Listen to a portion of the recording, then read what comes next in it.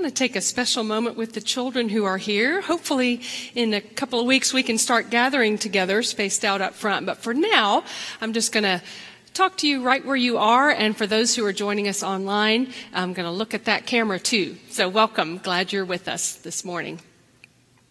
I have a family reunion that I go to every year, and it's way out in the country, and it gets really dark at night.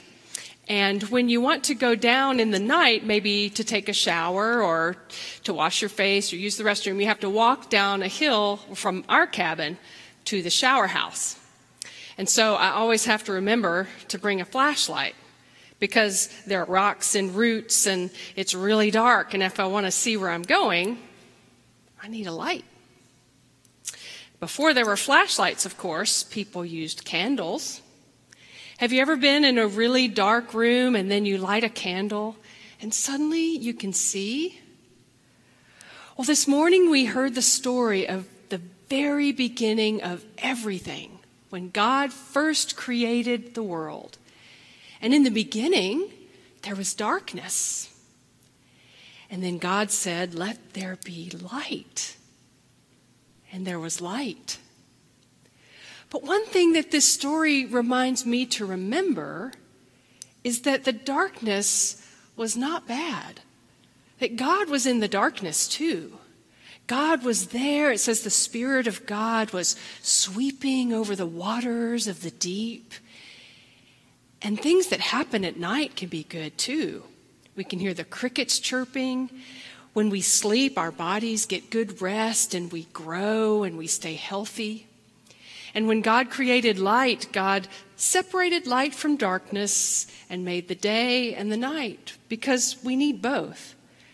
The thing to remember next time you're in the dark, especially maybe if you feel a little bit afraid, is that God is with you in the dark too. Let's pray together. Creator God, it's so wonderful to hear this story about how you began creation, how you were present in the darkness, and you brought forth light and began to create new things and created the earth and the animals and the grass and all the things that are. But you were in the darkness too. So help us not to be afraid and to know that you're always with us. We thank you in Jesus' name. Amen.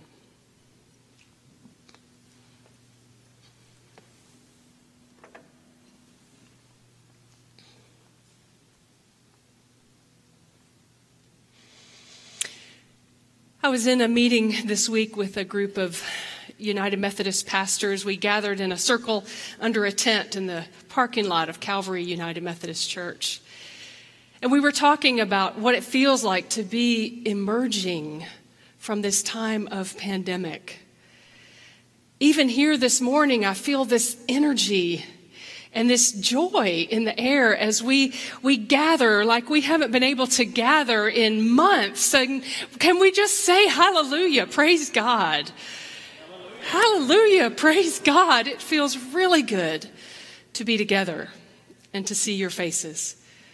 And to gather with those who are online, and for all of you who are worshiping online, to see the pews filled with people. What a day to celebrate. One of my colleagues in this meeting said, we do need to celebrate because it feels like we are crawling out of a canyon. One of the images that has come to me is, you know how it feels when you step out of a matinee movie out into the parking lot? Not that any of us has been to a matinee movie in a while, but if you can remember what it feels like, you've been in the dark theater, immersed in this story, and then you step out and it's like, oh, wow, it's still daylight. And you have to adjust to the daytime and the new reality. Or it's as if we've run a marathon or 3 and we can see the finish line and we're just about to get over it. The story of creation that opens our scriptures begins in a canyon, in a dark place, in an abyss.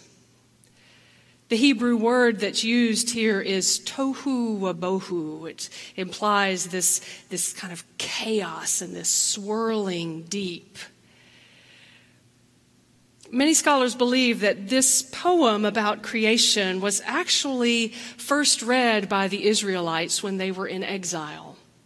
In the 6th century BCE, many of them had been dragged away by the Babylonian army and were living in a strange land, torn away from their temple and from their way of life, torn apart from their families, lost in the chaos of a foreign land and not knowing if it would ever get any better. And so they hear this story, and it begins in darkness and chaos and unknowing and uncertainty. And we know what that abyss feels like. Together as a society, we've been in a dark place these past 15 months. Not only what the pandemic has brought upon us, but the uncertainty of our political life together, the heightened awareness around the very real presence still of hatred and white supremacy in our culture. And then there are the deep darknesses that we have experienced in our own lives and our own families. I've spent time this week with 2 dear friends who are facing cancer, and this chaos that's being wreaked in their bodies, and this sense of not knowing where God is or feeling lost in the darkness. So it's a very real human experience that is all too real for us as well, as it was for those Israelites centuries ago. But just as this story came to them so many years ago, it comes to us. And we open up the scriptures and we see the darkness, the tohu wabohu swirling, and we see the Spirit of God, the Holy Spirit hovering, sweeping over the darkness. The word there is really close to brooding. It's the same word that shows up in Deuteronomy to describe a mother eagle who's brooding over her nest. The Spirit of God brooding over the darkness, bringing forth life, bringing forth light, caring and working and always creating. Is that something that we can grab hold of? Is that something that you and I can believe? Even in those moments when we cannot see God, when we cannot feel God, when we do not have the strength to pray, to trust the witness of the scriptures and those who have gone before us to say God is there nevertheless.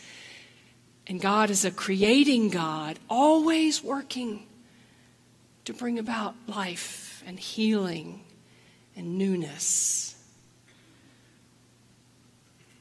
And then as we read on, in this poem, we hear the voice of God speak, saying, "Let there be light."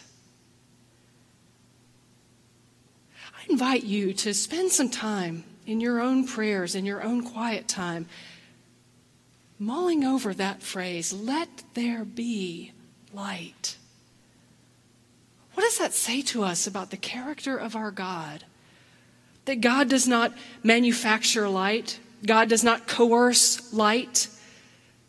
God allows light to emerge from the stuff of creation. In his commentary on these verses, Walter Brueggemann talks about how this way that God has of creating sets the tone for the rest of Scripture. That God is continually inviting, setting before the people the way of life, offering God's self in relationship, whether it's creating a garden for Adam and Eve, or laying out the Torah, the law for the Israelites, saying, "This is the way of life I want for you," or ultimately sending Jesus the Christ In the teachings of the Sermon on the Mount and the invitation to follow me, here is the way to life. Here is the way to relationship with our Creator God. Always giving creation and the creatures the freedom to say yes or no. What does it mean to have a divine love offered to us like that? The only analogy I can make in my own life is as a parent of teenagers. There comes these children into our lives, and we have responsibilities as parents to feed them and love them and keep them safe and structure their lives and give them boundaries and consequences when they cross the boundaries and show them the way of life and relationship with God. And then there's a lot that's born in them that will emerge that we didn't put there. How do I love my children and allow them to be who they are? How can I step back in love and say, let there be Tate. Let there be MC. And whoever God has created them to be. That's not easy. I'd much rather coerce them into the people I want them to be, to go to the college I want them to go to, or whatever that might look like. But here we see this divine love saying, let there be. It's a cooperative creator, a partnership, an invitation. So how do we respond to a love like that? How do we build a community of love around a God like that, where we love one another and let there be one another? How do we let there be light, the light of God's love and care shining through us into a world that needs that kind of love and grace so desperately? That's the question, the invitation that comes to us right at the beginning of the Scriptures. Here is our Creator God, extending God's hand to all of creation.